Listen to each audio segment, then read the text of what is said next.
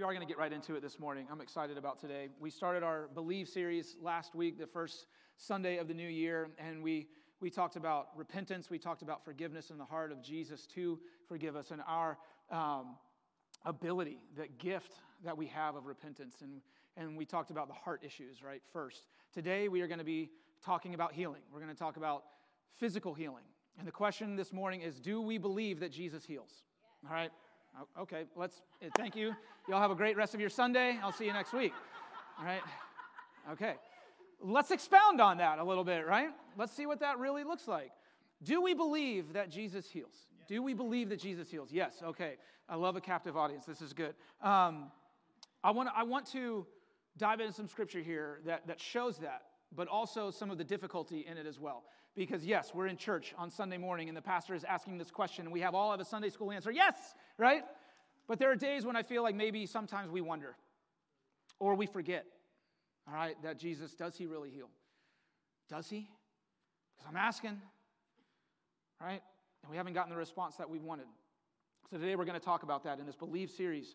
Do we believe that Jesus heals? We're going to look in Mark chapter 9, starting in verse 14. Read these verses with me. It says, when they came to the other disciples, they saw a large crowd around them and the teachers of the law arguing with them. Check this out, verse 15. As soon as all the people saw Jesus, they were overwhelmed with wonder and ran to greet him. So Jesus is coming down this mountain, right? He's had this experience, and all he sees immediately, everyone's arguing, right? But then Jesus is now on the scene, and it says, everyone, when they saw him, they were overwhelmed with wonder, and they ran to him. And so another question that I want to ask this morning is, both literally and figuratively, and don't answer this one out loud, but are we running to Jesus? Are we really running to Jesus in all aspects of our life? In worship, are we running to Jesus? With our problems, are we running to Jesus? In our prayers, are we running to Jesus? In the mundane, in the day-to-day, are we running to Jesus? Or is it like that song that Cassie led so beautifully? Do we have a Sunday morning faith? We're in church and we have this faith. But what about the rest of the week, Monday and Tuesday and Wednesday and so on, all the way back? Are we running after Jesus? Or, sadly, have we lost the wonder? Have we lost the wonder in our walk? Has Jesus kind of just become this thing in our lives, right? That we maybe check the box and we do this and it's become more religious or it's become more of an obligation or whatever it might be. It's become static in our lives and we've lost the wonder of Jesus. Because when we see what wonder looks like, wonder is running to him. When we are filled with the wonder and the awe of Jesus, we run to him. And you know what's incredible? When we're not filled with the wonder, you know how we get it back? We run to him. That's where we find the wonder of Jesus.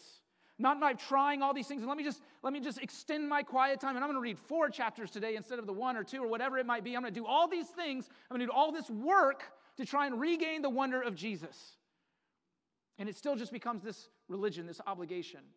You say, no, you want the wonder of me? Come to me, right? Ask me, run to me, pursue me.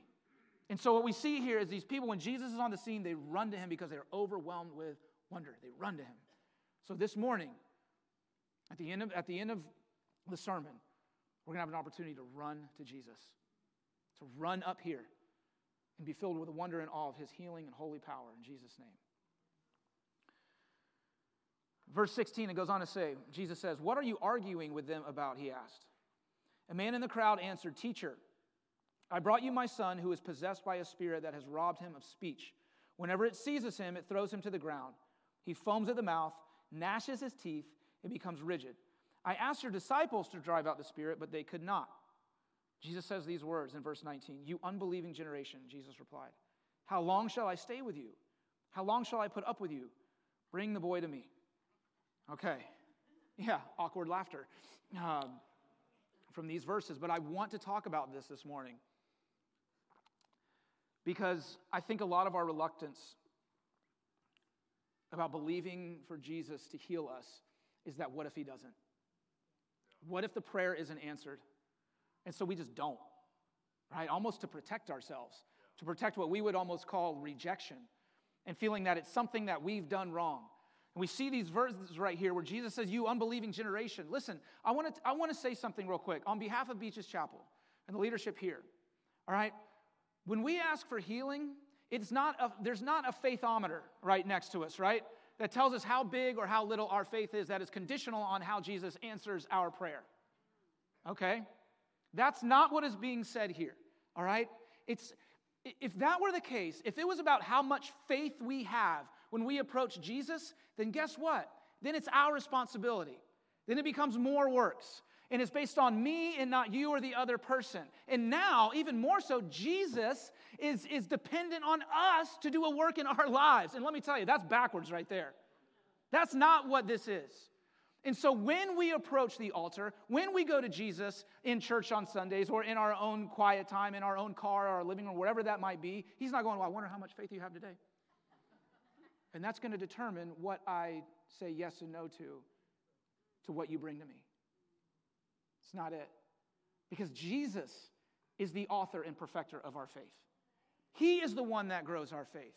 If we approach God that way, then all of a sudden it's up to me to gain this faith to do this thing. Now, in these verses, I do believe that Jesus is after their heart. And there is something going on here with a lack of faith. And who is he talking to here? He says this generation, listen, he's talking to everybody. I think he's talking to everybody. He's talking to the scribes who are arguing that Jesus can't heal. I think he's talking to the disciples who haven't quite learned yet how Jesus can heal. And I think he's also talking to the dad in this situation. We'll see that in a minute. So there is that going on. But we know the healing power of Jesus. You read the Bible. We see the stories. They've already been written. They've already been done. We see it right there, right? And so we believe, yes, as has already been said, that Jesus heals. It's not a faith issue, y'all. Sometimes it's just a no. Or sometimes it's just God's ways are higher than our ways. And there are examples of that in Scripture. David prayed for his son to be healed, to not die. Prayed and prayed and prayed. God said no. Another great example that I want to look at that backs up what I'm saying here this morning, so you don't just take it from me, but you see it in Scripture, is 2 Corinthians 12, starting in verse 8. This is Paul writing to the church of Corinth. Paul, the Apostle Paul, who's responsible for most of the New Testament, he says this, starting in verse 8 of 2 Corinthians 12. 3 times I pleaded with the Lord to take it away from me. Y'all say pleaded. The Apostle Paul is pleading to God to take this infirmity that he has, this thorn in his side, away from him. It says, but he said to me, my grace is sufficient for you. My power is made perfect in weakness. Therefore this is Paul saying now, therefore I will boast all the more gladly about my weaknesses, so that Christ's power may rest on me. That is why, for Christ's sake, I delight in weaknesses, in insults, in hardships, in persecutions, in difficulties. For when I am weak, then I am strong. Paul's saying, look, in my pain, I have to operate differently. I have to rely on Jesus more in my pain. And that's true of all of us. Whatever pain that we may have gone through in our life, whether it's spiritual, emotional, physical, it makes us conduct things differently. And so think about this for a second. Paul has pleaded with God to heal him. Paul, right? Paul. He was so drenched in the power of the Holy Spirit. The Bible says that when he would walk by and his shadow would hit sick people, they would get healed. Right? Paul, who worshiped in prison and the doors burst open and the ground shook. Paul, who heard the voice of Jesus on the road to Damascus that changed his life forever. That Paul prayed to God for healing, and God said no. Y'all think it was because of a lack of faith? I don't think so. I don't think that's Paul, y'all. That's not Paul. It's not a lack of faith issue. He's got like all the faith in the world. He wrote half the New Testament, for crying out loud. So don't come to me with that. Like Paul did not have a lack of faith here. It was just God saying, that's not for you right now. All I know is this. Jesus heals, and his request for us is to ask away. Ask. Right? And here's the beauty of it. If my prayer doesn't get answered, but someone else's does, praise God. I'm going to live off that. But here's where I'm at today this morning, y'all. I'm going to be real honest with you. I believe that we're going to see miracles today. I believe that this front altar area, when you come up, is going to be so anointed with the power of the Holy Spirit that we are going to see miracles this morning, today, Sunday, January 14th, 2024. So we're going to ask. We're going to see Jesus show off. All right, let's get back to the story in verse 20. It says, so they brought him. When the spirit saw Jesus, it immediately threw the boy into a convulsion. He fell to the ground and rolled around, foaming at the mouth. Jesus asked the boy's father, how long has he been like this? From childhood, he answered. It has often thrown him into fire or water to kill him. But if you can do anything, take pity on us and help us. Here's why I believe that Jesus was talking to the Father as well. If you can do anything. Not you can do anything. You can do everything. If you can do anything, take pity on us and heal him. I love Jesus' response here in verse 23. If you can. If you can? Like, are you serious? Do you know who you're talking? He's talking about if you can, right? If you can. If you can, said Jesus, everything is possible for one who believes. Immediately the boy's father exclaimed, I do believe. Help me overcome my unbelief. Listen, I don't know if there is a more genuine and relatable verse in the entire Bible than I do believe, Lord, help my unbelief.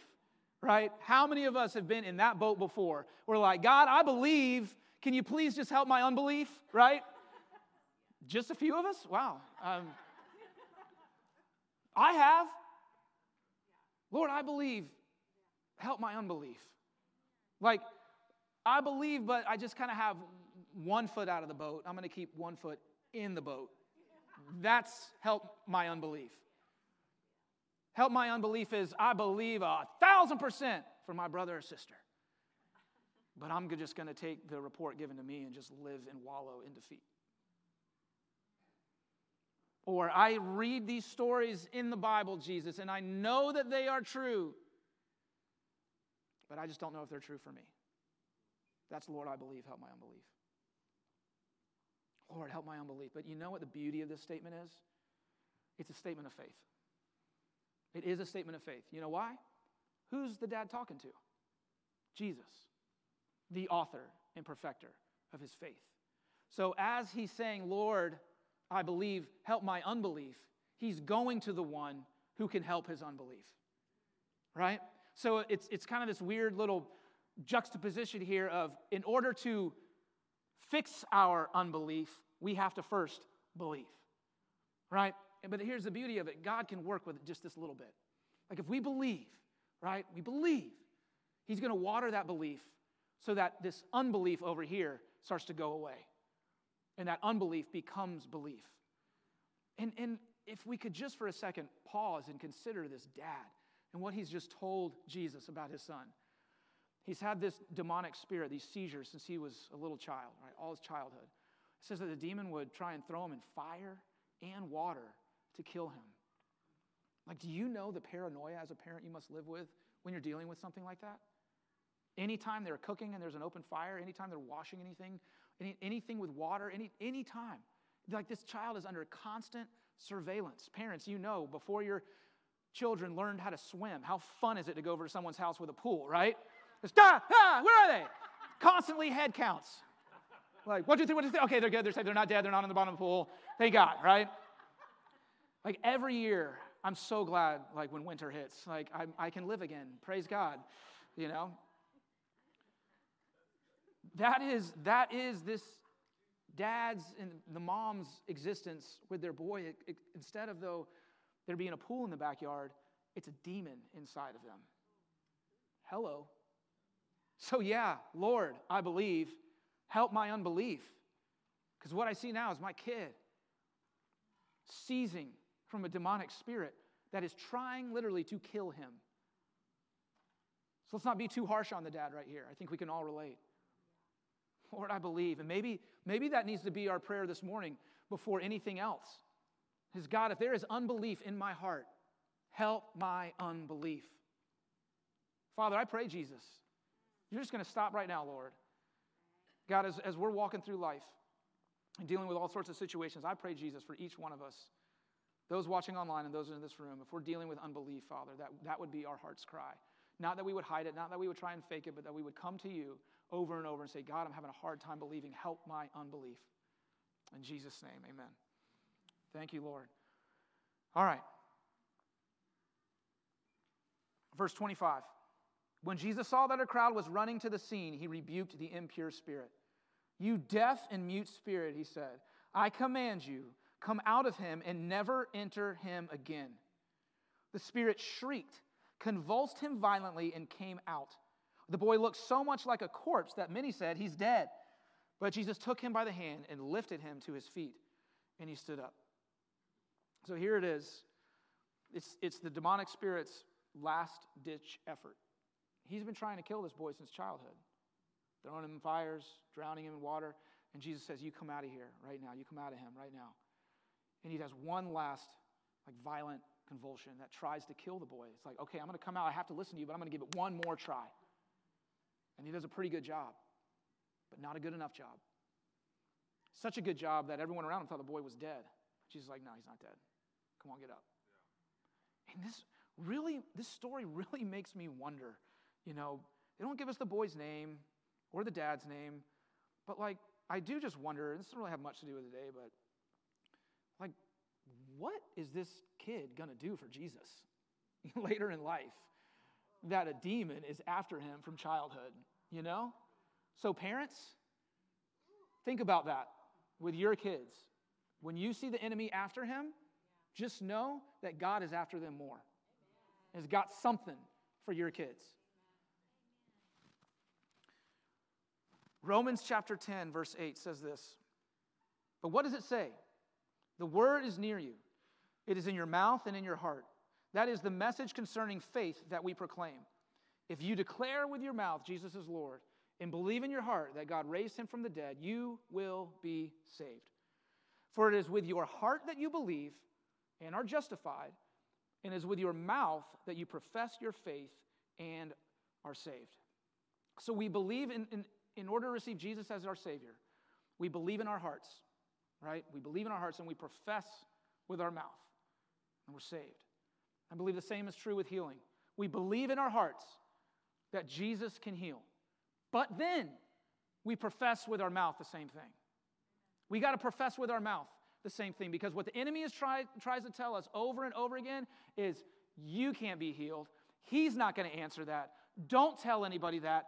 Don't go up for prayer. You've gone 10 times already. Don't go up the 11th or the 1100th, whatever the case may be for you. Don't do that. And he shuts our mouth. How many of us, and don't raise your hand on this either, but how many of us are reluctant to tell other people the prayer requests that we so desperately need in our lives? Right? It's why we have a prayer chain, y'all. We have a prayer chain here, and we've had some people tell us some things that we can improve on it, and we have. And if you haven't signed up for the prayer chain, you can do that. I think we have actually a slide for it, maybe or not. But if not, contact us and start speaking those requests out, right? We have to start professing that Jesus is our healer, that he can heal. It's not just that we believe it in our heart, but we say, Jesus, you can heal this.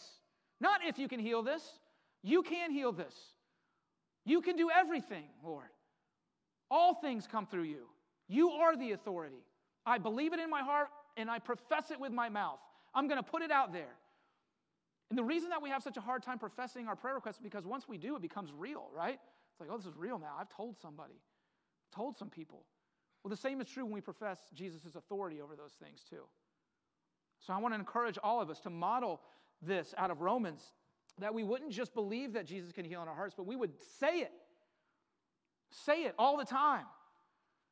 It goes on to say in verse 17 of Romans chapter 10, consequently, faith comes from hearing the message, and the message is heard through the word about Christ. Help my unbelief. How do we help our unbelief? By getting in the word. Faith comes by hearing, and hearing the word. Who is the word? Jesus. John 1:1 says that. In the beginning was the Word, and the Word was with God, and the Word was God. And the Word became flesh and dwelt among us. So how do we get that wonder back? How do we start running to Jesus again? We get in the Word, and we are reminded of who He is, and our faith grows. And then the questions that ask become even bigger. Not God, heal my stubbed toe, but God, heal my cancer. Right? because we're reminded of who Jesus is. But it's not enough, y'all, that we just get in the Word and we check the box. We have to believe it. We have to believe it in every aspect of our lives. We believe it when we pray over our marriages. We believe it when we pray over our kids and over our finances. We believe it when we're doing the dishes, when we're mowing the yard, right? When we're doing the laundry, when we're at the gym, when we're surfing, when we're shopping, whatever it might be, when we're at school. Every single thing that we do, we believe that Jesus is the full authority. When we start walking in that belief, every day, all day, not just that Sunday faith, but the Monday, Tuesday, Wednesday faith, woo! We're going to see some things. We're going to see some things. But we have to take this word, this Jesus, these stories that are written in the Word of God, and take them with us everywhere we go. Before us, next to us, and behind us. Do we believe it? Do we believe it? I think it's such a tactic of the enemy. That we can read all these stories of Jesus healing in the Gospels and yet still be so reluctant or afraid to pray for the big stuff. Like, what a tactic of the enemy. What an accomplishment of the enemy to make us afraid when it's in the Bible over and over and over. You know, the Gospels, there's some parts where it's only like 1 or 2 verses where one of the writers will say, and Jesus went into the town and the sick came to him and he healed all those, right?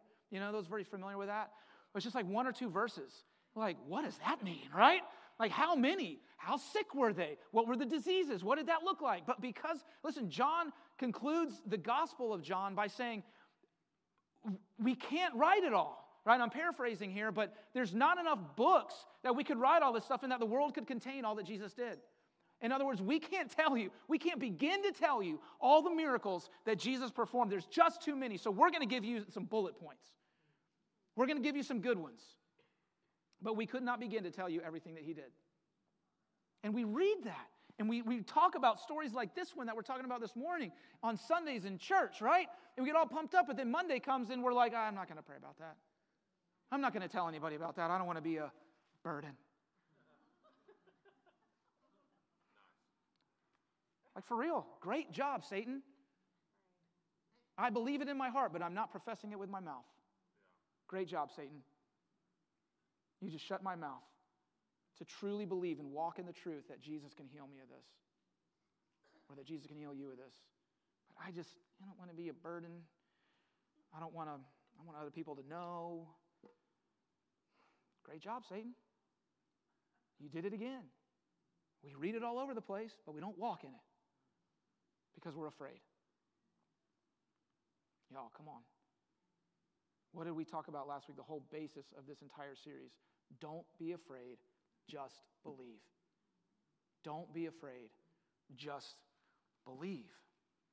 So we're going to ask, and ask some more, starting right now. The band could come back up. This morning, we're going to be praying for salvations. If you've never received Jesus as your Savior, if you've been trying to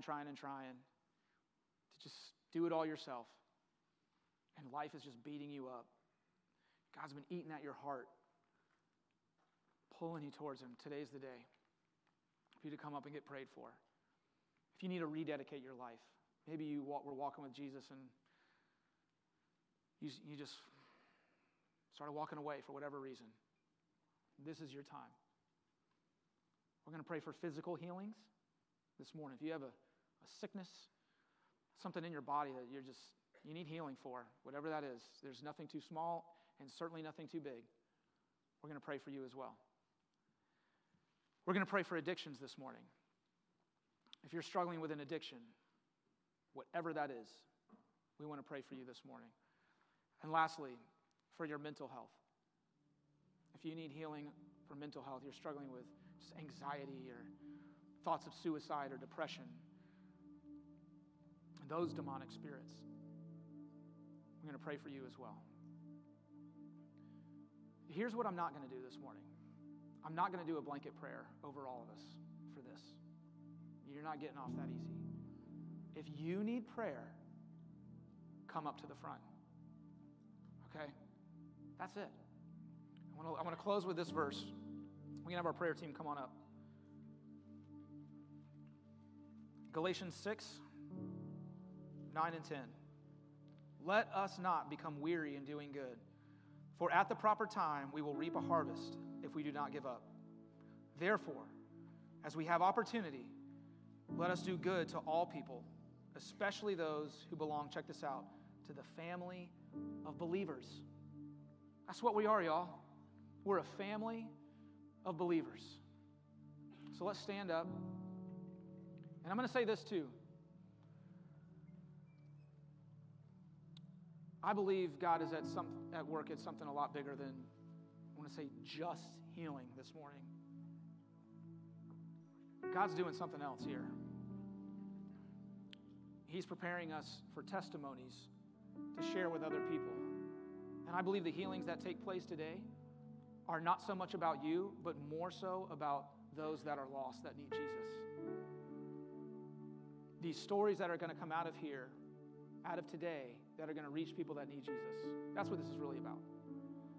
It's about the lost coming to know Him. As much as it is about you being healed, it's about the lost coming to know Jesus. So the band's going to enter back into worship. And if you need prayer this morning, come on up.